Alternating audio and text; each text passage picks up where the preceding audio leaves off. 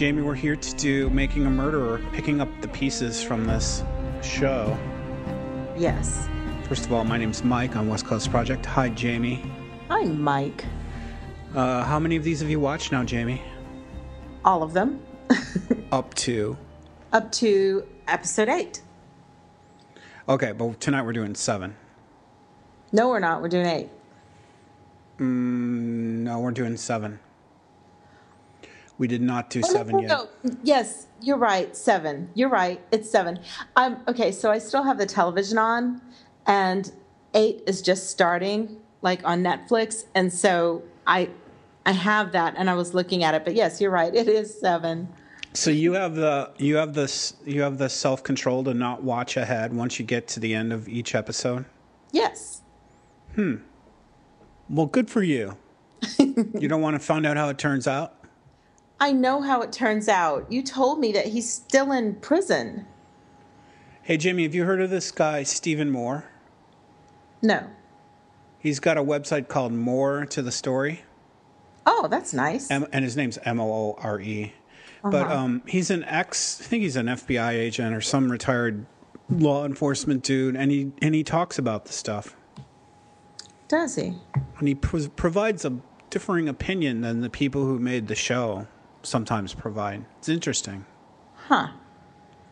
Anyway, I was looking at some of his stuff. Oh, okay. This is episode 7, Framing Defense. Yes. They all blur in together. I mean, here my notes are like, hey, there's police cars all over the Avery property. Like, how many times do you think I've said that in the other 6 of our podcasts? Right. You know, it has to be like 4 out of the 6. Yeah. If not more, yes.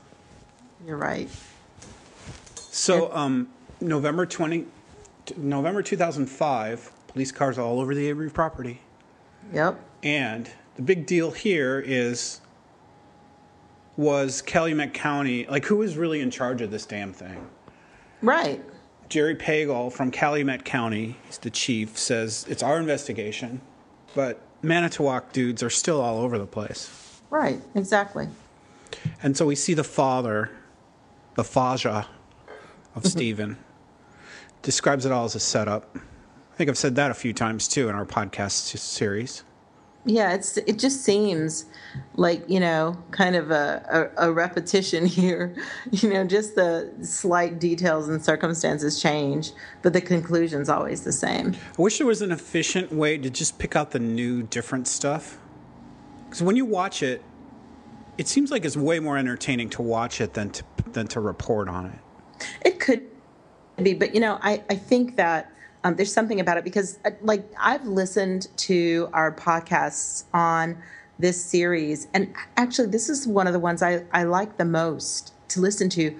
And, for me, it doesn't really make a difference, what new material is kind of there, because really, winding our way through it, we can talk about the injustice of it all, but I think there's just like new points of outrage and kind of things that we notice that, are in this episode or that episode that we didn't see before. Like there's one here that was really kind of almost like an epiphany for me. It was a life-changing moment, seriously, and we can talk about it when we get there.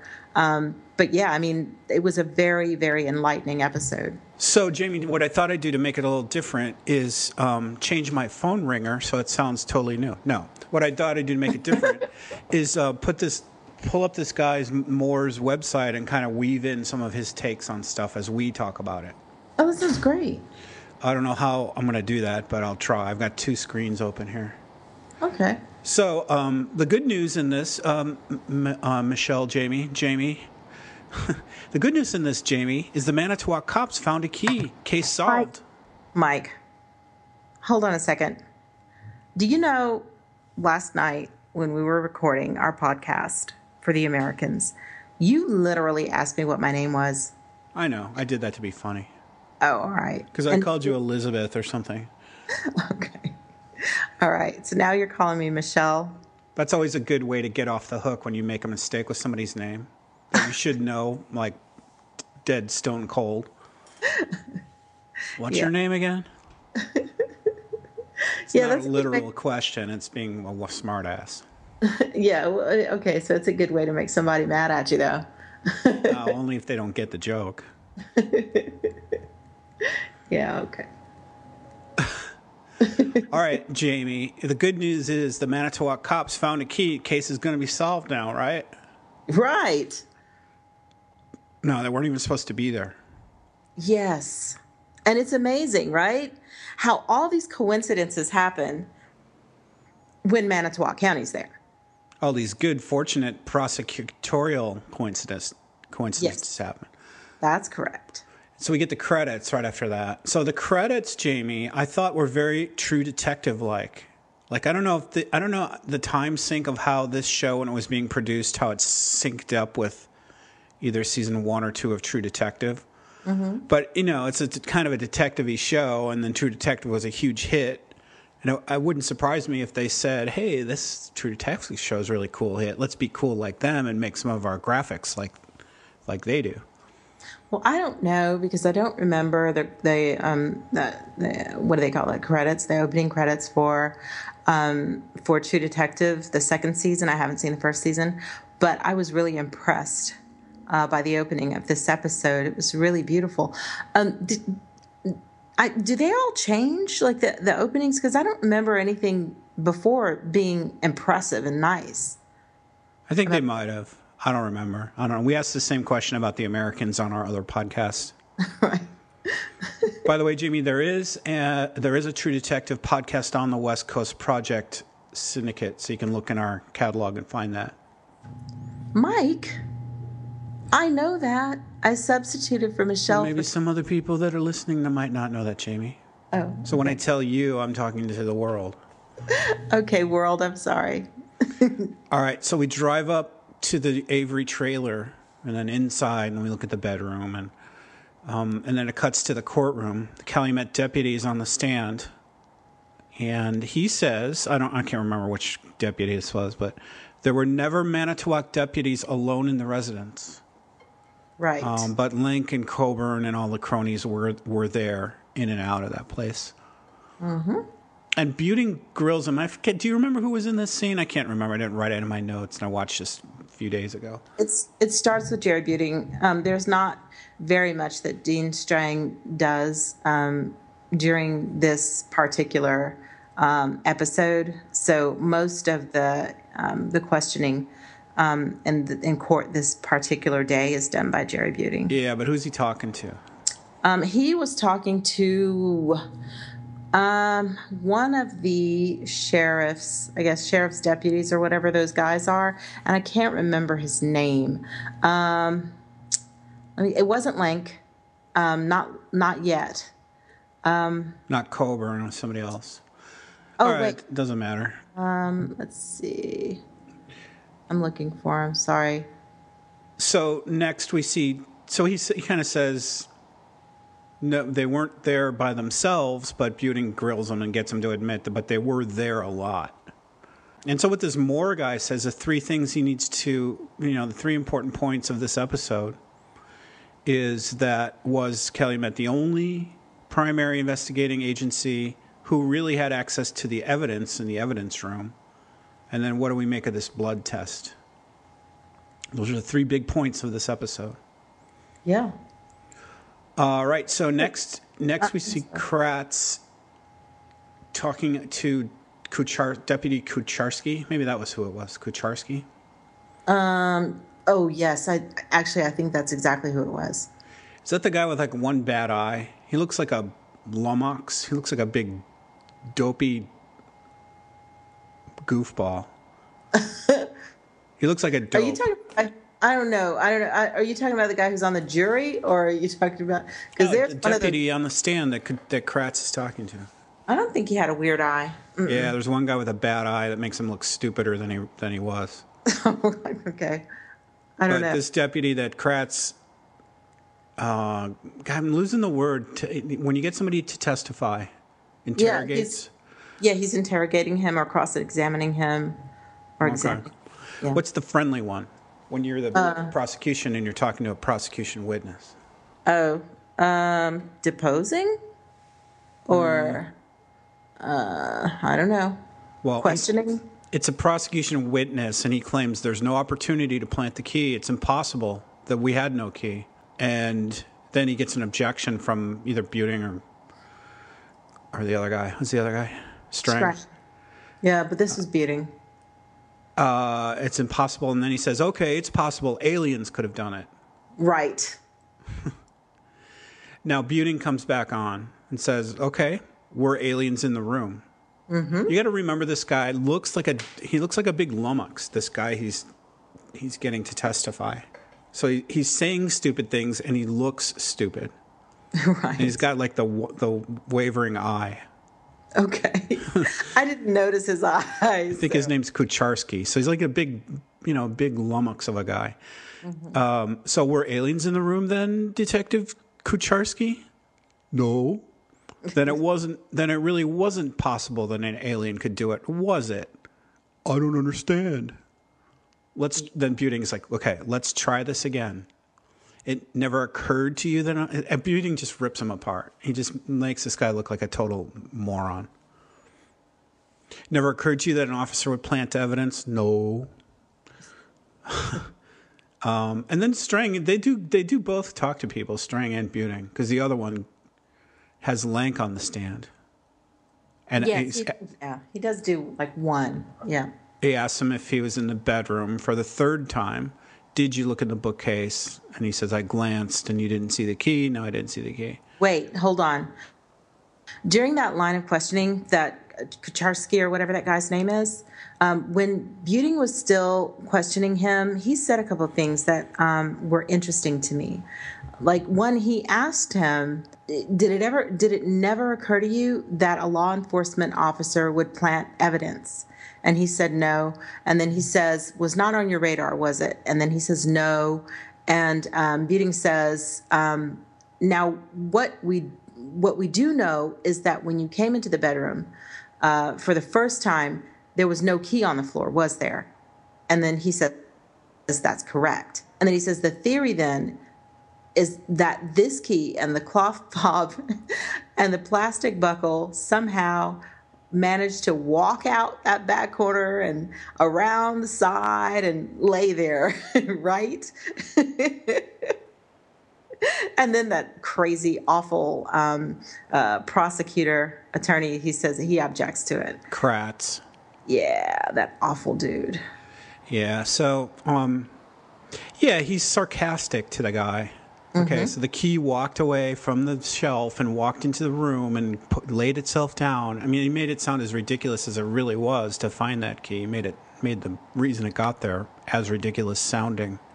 That's correct. Pretty good attorneying there. Yes, it was. I was really impressed with both of them this episode. Yeah, so we've said that a bunch of times too. Like, Strang and Buting are heroes. They're totally good at.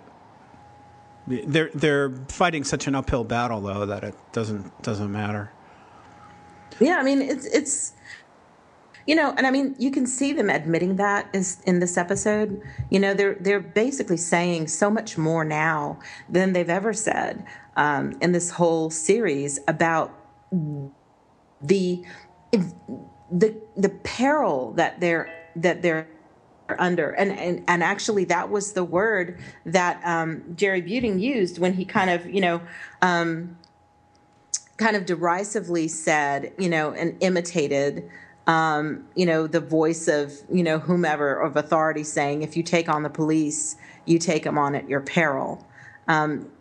So it really, this whole episode has kind of been a series of moments of victory, right, where these men have clearly proven something, and moments of really, feeling that they're under the gun and feeling this miscarriage of justice happening and kind of hanging over their heads, because no matter what they do, it just seems as though they can't get any traction. It's interesting how the producers of this series show the courtroom. When Strang and Buting are in court, they're obligated to follow the rules. They can be sarcastic and make it sound silly and stupid, but when they're in front of the cameras, they just say what they really think. And they intercut these scenes, shortly after the the testimony, they intercut what they're saying to the press in this out-of-court back room. And Strang and Buting just say, look, that key does not fall sideways out of the book stand into perfect position. They planted it. They knew it was a lawsuit situation, and they had to do something, and that's what they did. That's right. So we get the court version, the theatrical version, and then the real nuts and bolts, no frills version from the press room. That's right. And they also catch these guys in a bunch of lies. Like back in court, Buting's talking to Link, and he says, "You volunteered for this, right?" And Link says, "No, we were asked to work here."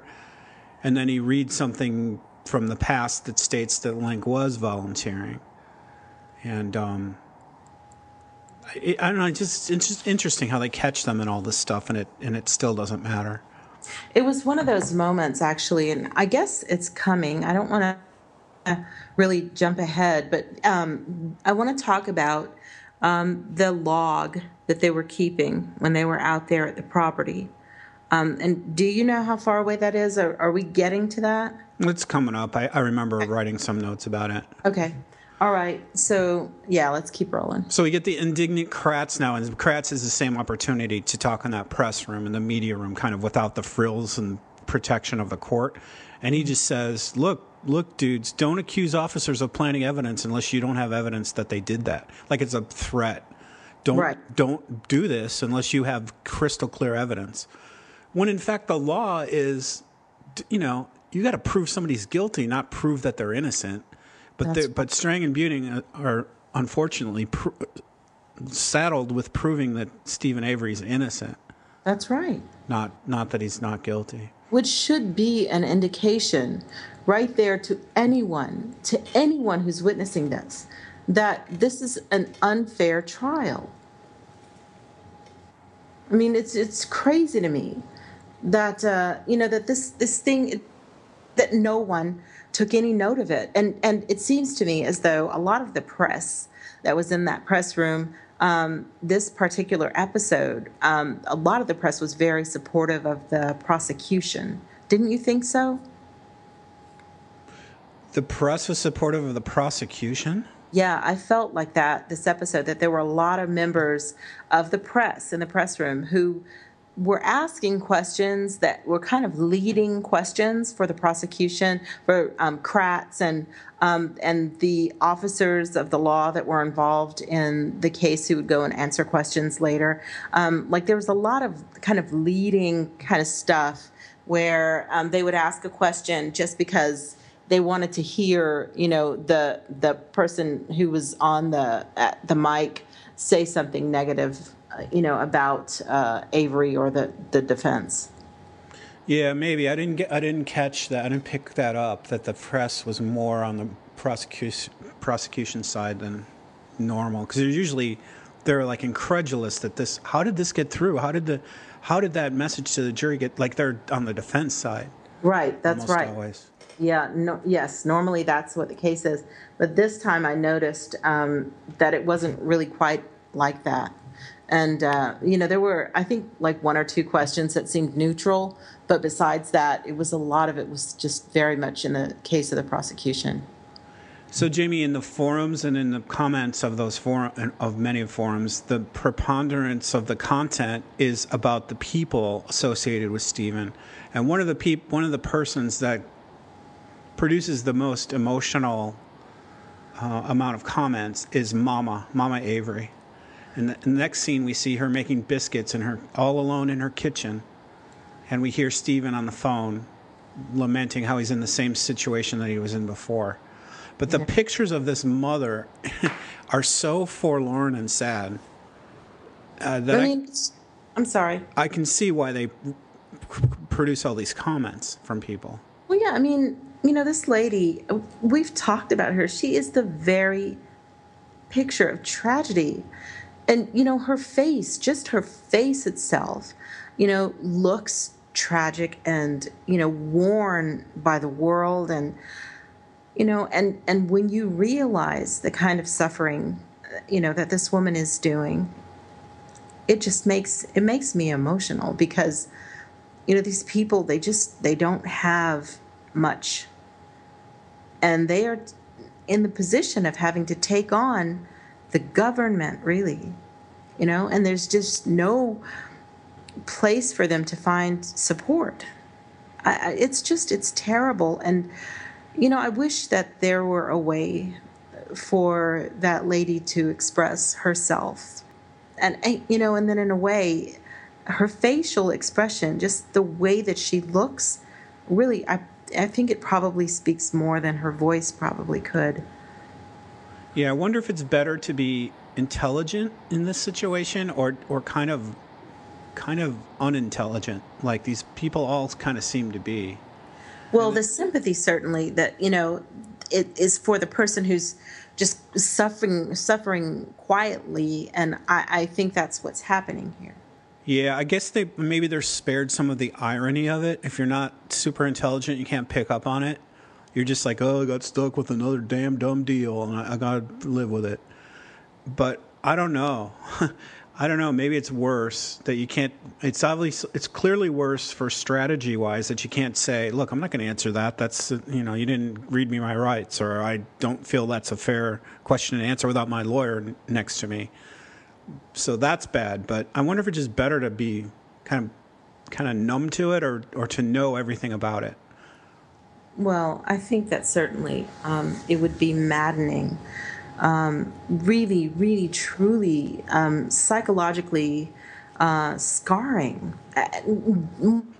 more deeply than it is for somebody who's not quite as bright, for someone to have their full faculties and be able to see all the nuances that are there and to perceive, the dishonesty and the manipulation and the lies, the outright lies that go against you, and and the what it would do to a person's selfhood, what it would do to a person emotionally, mentally, to start thinking about the reasons why something like this might happen to them in particular.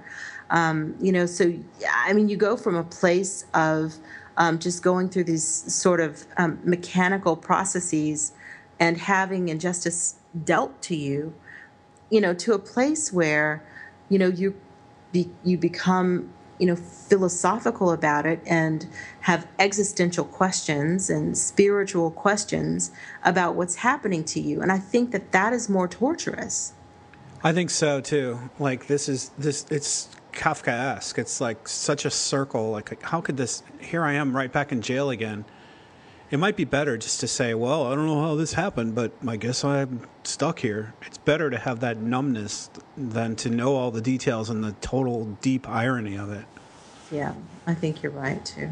All right, so back in court, Kratz is now talking to Coburn, and Coburn's important in this episode because he's the one who took the call years back about how we may have another guy in jail who might have done this crime. Yeah, this was fascinating to me. So he's not talking about that yet, but he's the guy that ultimately talks about that. So it's Kratz, the prosecutor, and Coburn. And he's asking him about Teresa, talking to Stephen about Teresa on the property. And so Coburn says, I asked Stephen if Teresa came out to his property, and Stephen said yes to take pictures. Mm-hmm. And I asked Stephen if she said where she was going, and he said he never really talked to her. She was only there 5 minutes. Kratz... Yes. Yeah, 10 minutes to take pictures of a van that Stephen's sister wanted to sell. Right. Well, because that's essentially their business, junkyard, right. Get a car in, sell a car, sell parts, all that. Mm-hmm. So she had been there before. Kratz asked Coburn if he searched the bedroom, and Coburn says yes, with Kucharski and Link. So remember, Kucharski's a Calumet guy, and Link is a Manitowoc guy. That's so right. There's Link already in the mix already. Mm-hmm.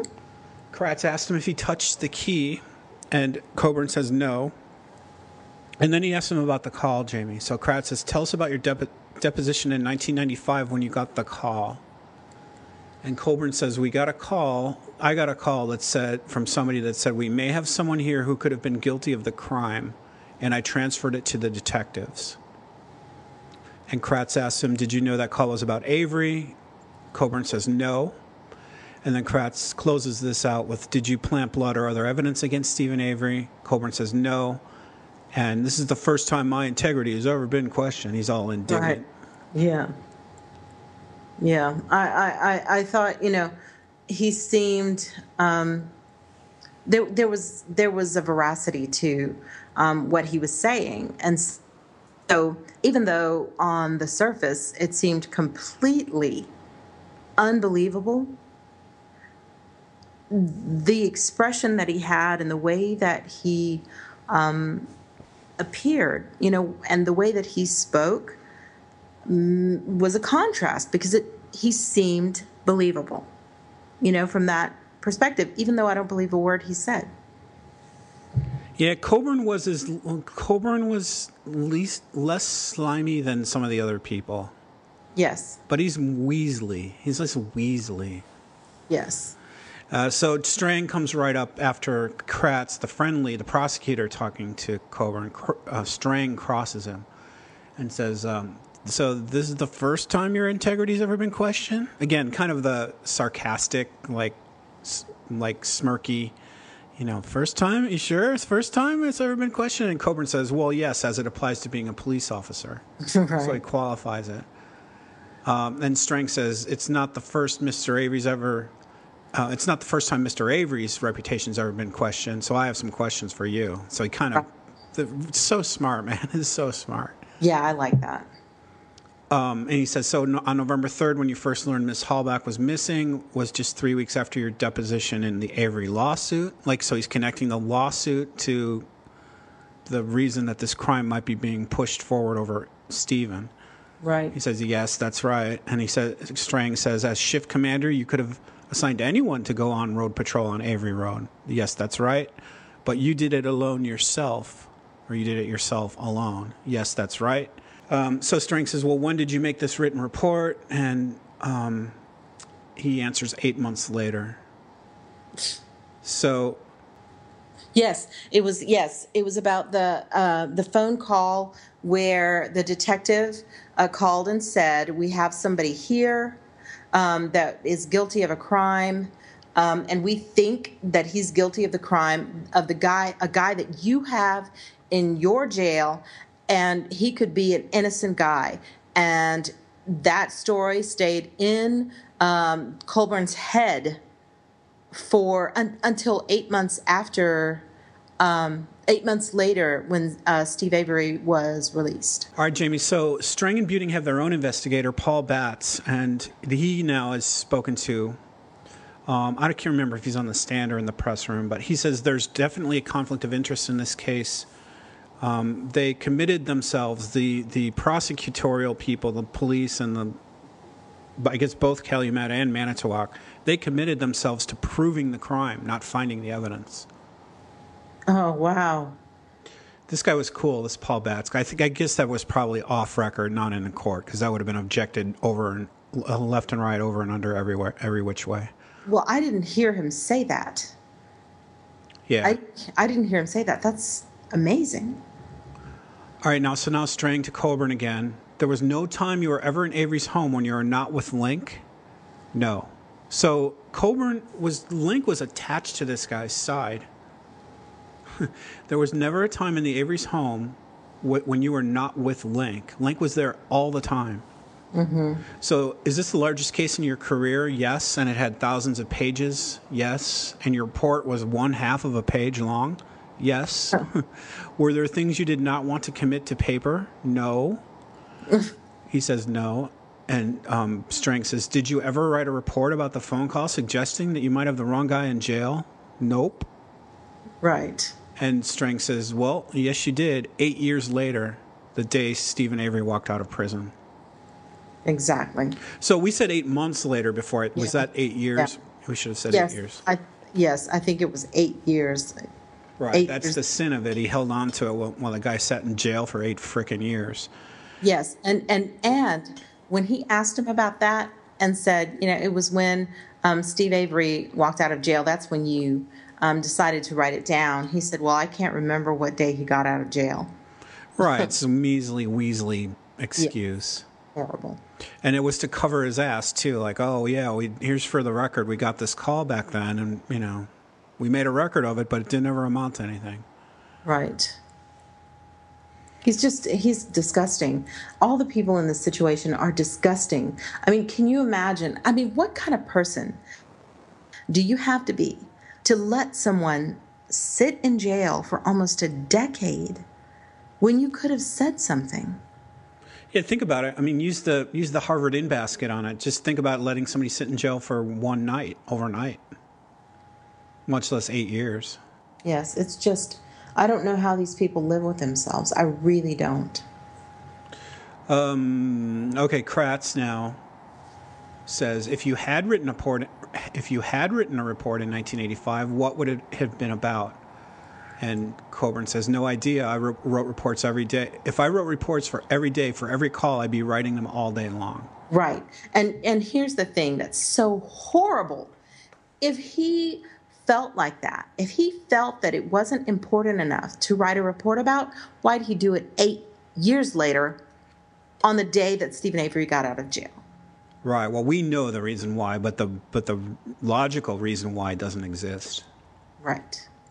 So Strang jumps. So here's Kratz trying to say, well, if you had to write a report, what would it have been about? Trying to make it sound inconsequential. Like there was nothing to write about. It was nothing. It was just a call. If I wrote a report about every call, I'd be writing reports all day long.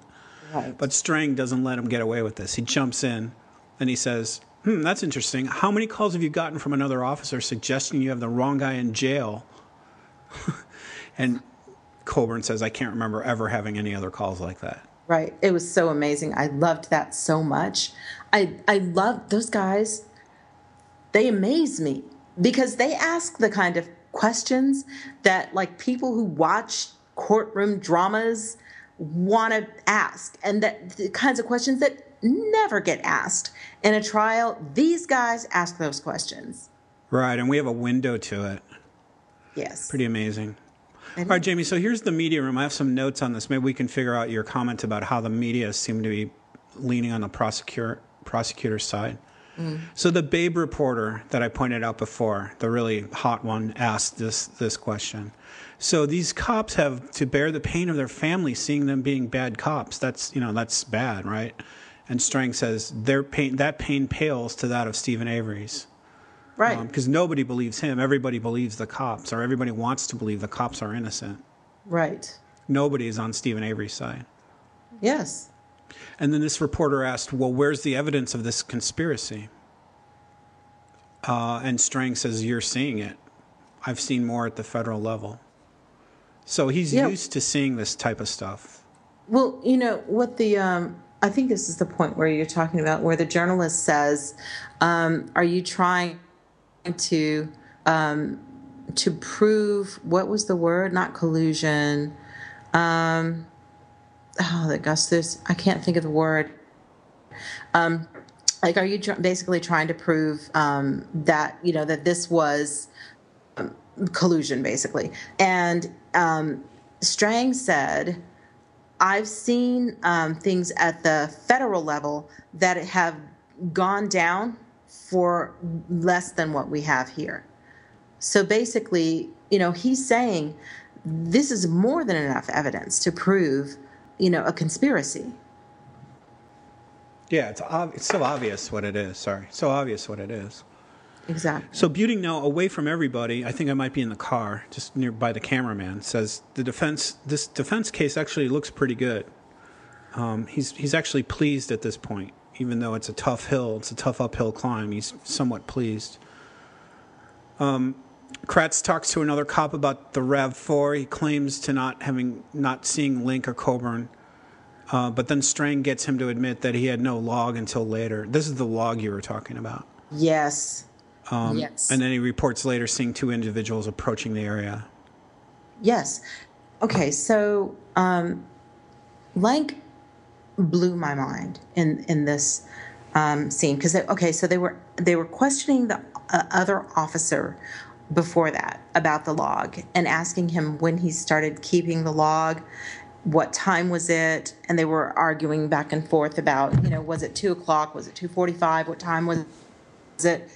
And apparently this officer had taken out, he said, his little notebook from his pocket, his front pocket on his shirt, and started, writing notes. But then later on, like 2:45, he started a formal log. And all these officers and people who were out there on the scene were signing in and out. That's what you're doing when you have one of those paper logs. People sign in and out.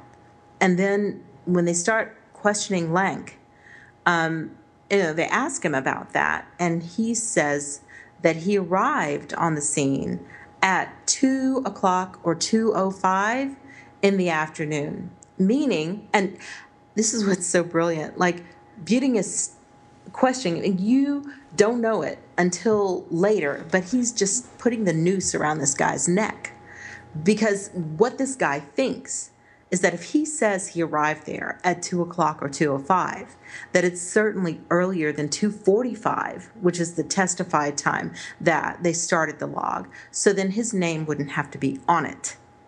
Right. Yeah, so this guy you're talking about is Fassbender. He's kind of interesting, Jamie, because he looks like a decent guy. Mm-hmm. He actually kind of looks like Stan on The Americans. He reminds me of Stan. He looks like a decent guy, like he'd be a good guy, like he's not going to lie.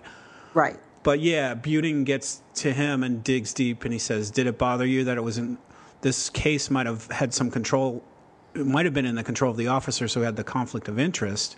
And Fassbender says no, and then he goes through that conversation about the log that you just described. You know, everyone should sign the log? Yes, everyone signs the log.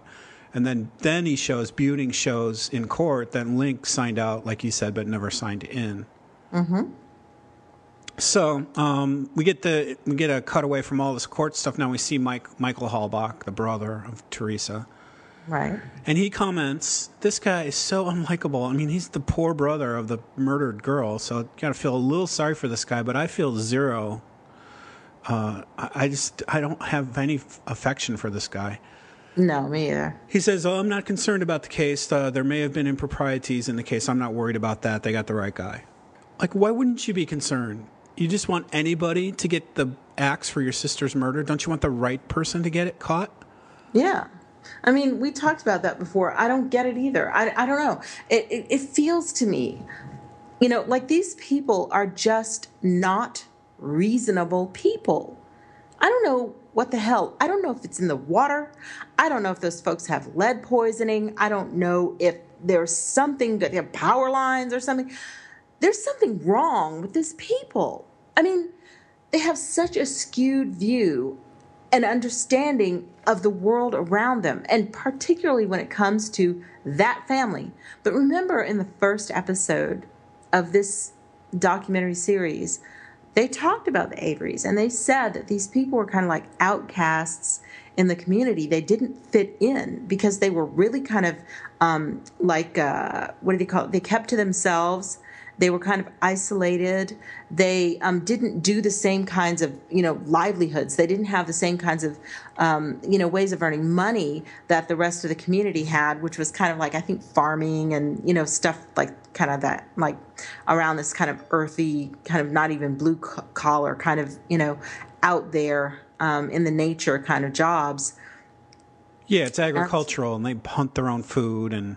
Right. Okay. So even though the Averys do hunt, they had this, auto salvage business, and they had their own road, named after their family. And so the community around them already saw them as outsiders, and they didn't like them, and I think this is part of why we see this focus.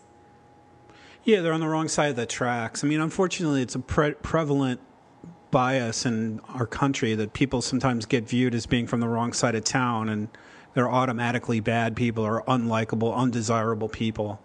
Yeah. I don't want to associate with those Averys. Right. But yeah, it's sad. So there's more talk about the login process, Jimmy. I don't know if we want to double back over what we just talked about, but Lenk is on the stand with Kratz, first with the prosecutor, Kratz. He says, I don't recall the login process. I had no contact with the SUV, and I never put blood in it, planted blood in it. And then Lenk is on the stand with Strang, and he says, and then he goes through the log thing. So you said you arrived at 2:05 before there was a log? Yes, that's right. But the subject of when you arrived came up before in this case. Yes, and you told us 6:30 or 7 o'clock. Well, yes. Well, that makes it harder to explain why you didn't sign in, doesn't it? Again, he just kind of leaves this little snarky comment that you told us before you were there, at a time when you should have signed in. Right. And that was the thing that blew my mind, because I was watching this dude. I was watching Lank on the stand. I was looking at his face and his facial expressions. I was listening to his tone, the tone that was in his voice. I was listening to how respectful he was. Yes, sir. No, sir. That kind of stuff. I never would have imagined. And while I was watching it, I was thinking, this guy's got to be telling the truth. I'm looking for the signs of lying. I'm looking for them, and I don't see them. And I was thinking, I wonder, and all this was going through my head while I was watching him testify. I was thinking, I wonder what would happen if we could see behind the veil. If we had some sort of method of detecting lies, what would we see? If we could subject this man's testimony to it. And before I could finish my thought, here came Buting with this timeline saying, you already testified that you got there around 6 or 7 at night. And then when he said that, it blew my mind, because I've always thought that I'm a pretty good judge of not only character, but of truth. Like when people are lying, I've always thought I can usually tell, and I do. I mean, I can tell, but this guy, I had no clue.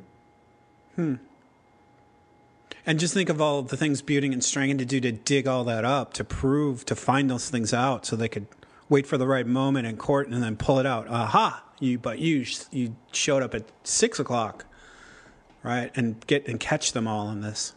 Yes, and that was amazing to me, because it just made him look like such a freaking liar.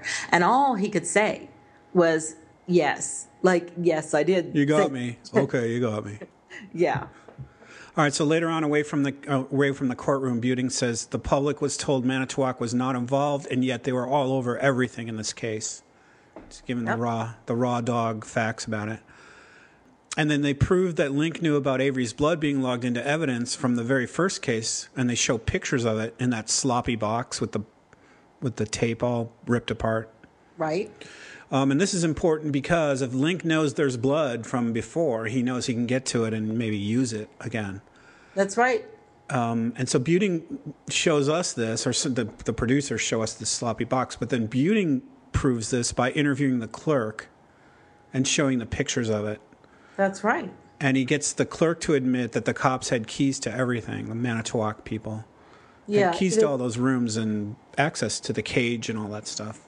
Right. They could get it, yes. And they could get in there any time of day or night. During the week or the weekend or time off, it doesn't matter. All right, Jamie, Mama Avery again. Mm-hmm. This time the press looks really bad in this aspect of it. They swarm all over her, visiting Stephen in jail and then leaving. Yeah, and then she's saying, where can I go? I can't see. Because they're around her, so badly, bothering her and trying to get her to say something. She couldn't even see to walk to get her to her car. Yeah, in the snow. And that's crazy. It's awful. All right, so now we're going to learn a little bit about this EDTA. I can't remember how much we've already talked about this in past podcasts, but Strang and Buting's show, kind of how it works. EDTA is used in evidence, in blood specimens and evidence to preserve it. Right. So if they find EDTA in blood, it means it was planted because it was taken from the vial that they used to preserve it. Right, that's correct. But there's no test for EDTA, the presence of EDTA. Right. Until the state gets the FBI to create a test to determine if there's EDTA. Yes, on an amazingly fast timeline. Because originally it was supposed to take months and months or years or something to develop this test. And then all of a sudden, it can happen in weeks. And did. So they test the blood drops that they found in the RAV4, and it shows no EDTA. But what they never do is they never test the blood from the vial to see if there's no EDTA present in that, like it's worn out or, it's evaporated or whatever. Well, okay, so the EDTA is not supposed to wear out or evaporate or go bad or anything. The reason why it's in the blood vials is to preserve the blood so that it doesn't degrade. So it's a stable additive, right? But the thing is, and this is why they put that. What did she call herself? An analytical chemist or something? They put that woman on the stand because they questioned the FBI agent, the guy who actually tested the swabs, 3 swabs, and found that there was no EDTA on the swabs. And so it looks really, damning. So then the next scene we see is Buting questioning this analytical chemist or whatever she was. And he's saying to her, didn't, no. He first Buting questions the FBI guy. And he says, you tested these 3 swabs, but you didn't test the other 3 swabs. There were 6. And the FBI agent says, yes, that's right. I didn't test those. And so Buting says, well, so how can you know whether there was EDTA on those swabs? And he says, well, I can know. It's a reasonable assumption or something like that, he said. And then the next scene we see, there's the analytical chemist lady. And what we find out in through her testimony is that it doesn't quite work the way that you would think in your mind. If they find EDTA in blood, in a blood sample, then it was definitely taken from a vial instead of coming like free-flowing blood from a person. But if you don't find it, that doesn't mean that it didn't come from a vial of blood. It doesn't follow that if you have one, that the opposite is true. Because there are levels for detection of EDTA. And if they didn't test for within that level, then they would not have been able to detect it. And so the fact that they only tested 3 swabs, they didn't test the full sample that was taken, and that all they could say is that they didn't detect it, that doesn't mean very much of anything at all. Right. One fascinating thing the prosecution is able to do, Jamie, is produce this constant string of characters that are so despicable. And so this guy Norm, let's talk about him. This is Norm in the prosecution room now, or in the press room, talking about the day in court. And the press asks him, so is this vindication? And he says, absolutely. This was an awful accusation. It's despicable and dastardly to accuse our law enforcement of this. So he makes it like, oh, absolutely. This proves everything is exactly the way we said it. Right. And then Strang and Buting in their car driving give us the kind of the take you just said, that look how quickly the FBI got to them to give them exactly what they needed. Mm-hmm. And yet when Stephen needed their work, it took months and months. And hopefully the jury will see this imbalance. It doesn't have to be framing, but it is. They're creating it. They're creating this, guilty case. That's right. All right, so this guy LeBeau, the FBI guy name is LeBeau. He's got that dopey square mustache. Yeah. He's on the stand, and Buting gets a hold of him now. Yep. And he says, if there was a corrupt cop, it would be illegal, and you would need to ferret it out. Is this correct? And LeBeau says, yes. And he gets LeBeau to read the purpose of their services. The purpose of the request is to find out that there was no EDTA in the sample. So the police gave the direction to the FBI guy, LeBeau. The purpose of us asking you to do this is to find that there was no EDTA in this sample. They tell him what they want him to do. Mm-hmm.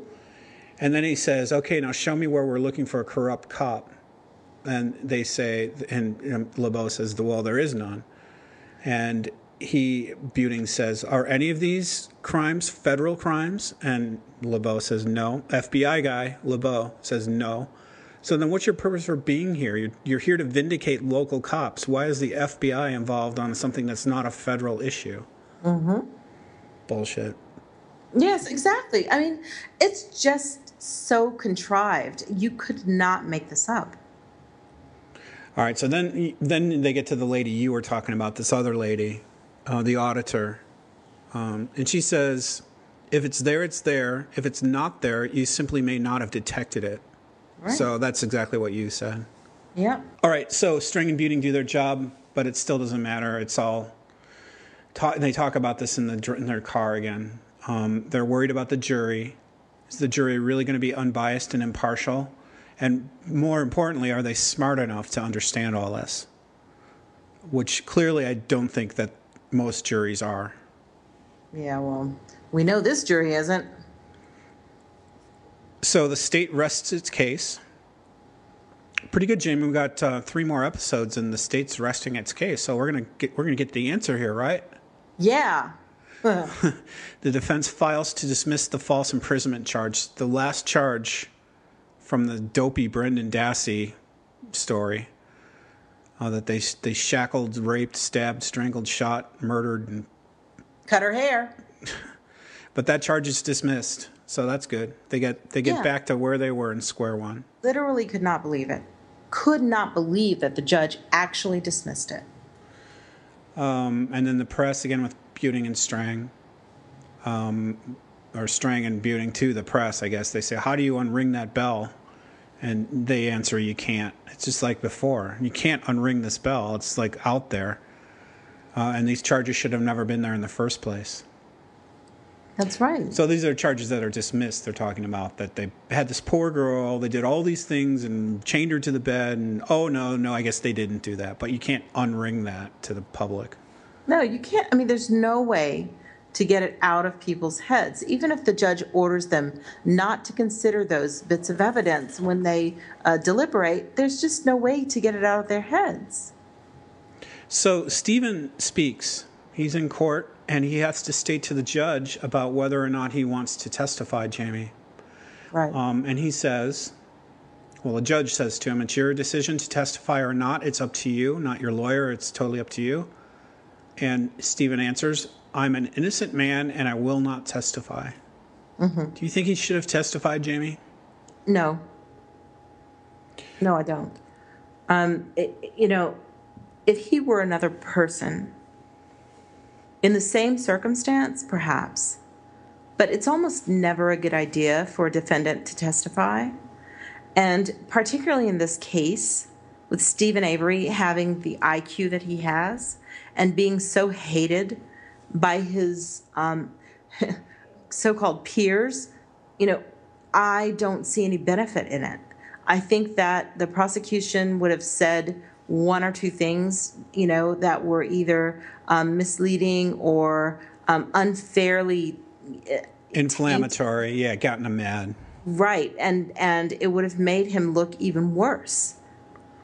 Yeah, so the only thing I'll say about this is that, of course, from armchair quarterbacking, after we know that he's in jail today, as we comfortably sit and podcast about this, that yeah, maybe you should have let him testify, because who knows what would happen.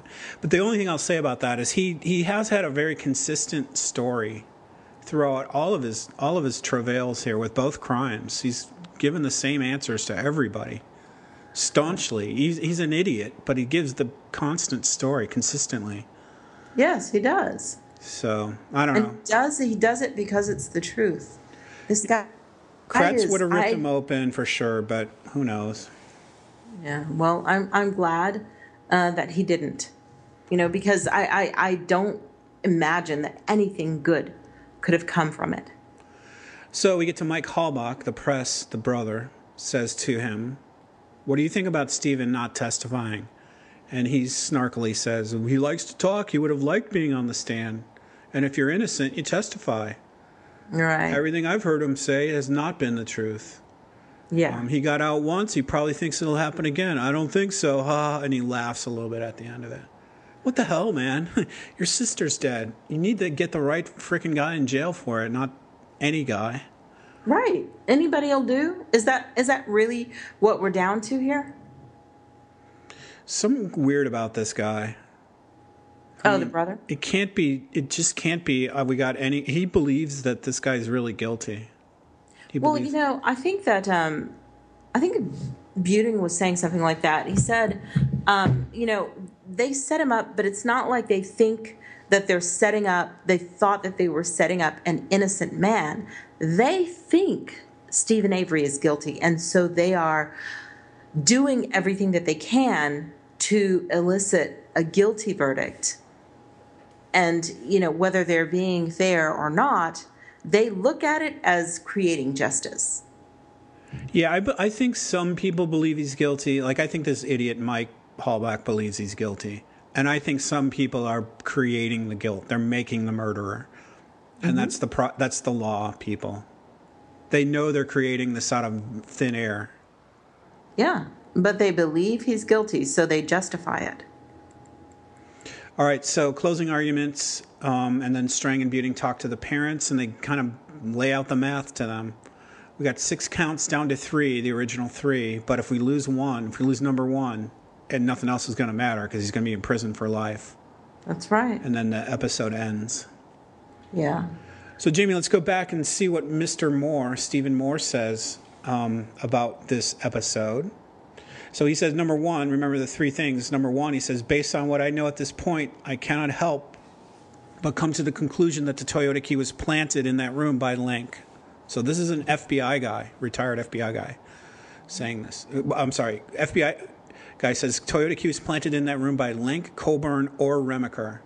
And my belief is that Link is the most likely candidate. I agree. Number 2, he says that evidence was planted does not automatically make Stephen Avery guilty of murder, nor does it clear him of murder. As I have said many times, the police in different jurisdictions have helped, with quotes around it, the conviction of guilty men as well as innocent men. Just because the police are willing to plant evidence doesn't make the suspect innocent. It might make him legally problematic, though. It might make convicting him legally problematic, however. Mm-hmm. And number 3, the claim that Manitowoc Sheriff's Office was an uninvolved, uninterested party is a sham. Right. That's right. Yeah, it's horrifying, honestly. And I appreciate Mr. Moore for introducing that thought, because it's something that hadn't occurred to me, that just because the police try to frame this guy and plant evidence, that it doesn't make him innocent. Now, I don't believe he committed this crime, but it's interesting to have that thought. Just for the sake of having a new way to look at it. It's interesting. We can use this guy again for 8, 9, and 10 to get his take on it. But if I remember correctly, Jamie, I think he believes Stephen did commit this crime. And one of the things he uses is that the way people act when they're asked a question and they say... They try to blame it on somebody. Yeah, they explain why. They say, no, I didn't do that. Here's what probably happened is blah, blah, blah, and they over-explain. Right. And he thinks Stephen does that. Yeah, yes. And I remember you talking about that. I just didn't know that it was more that you were talking about. But yes, I mean, I understand him saying that. I don't know if that's necessarily always the case. If I don't know if I would say, oh, maybe somebody did something, but for me, and I have been in situations where I've been accused of something I didn't do, I have thought, it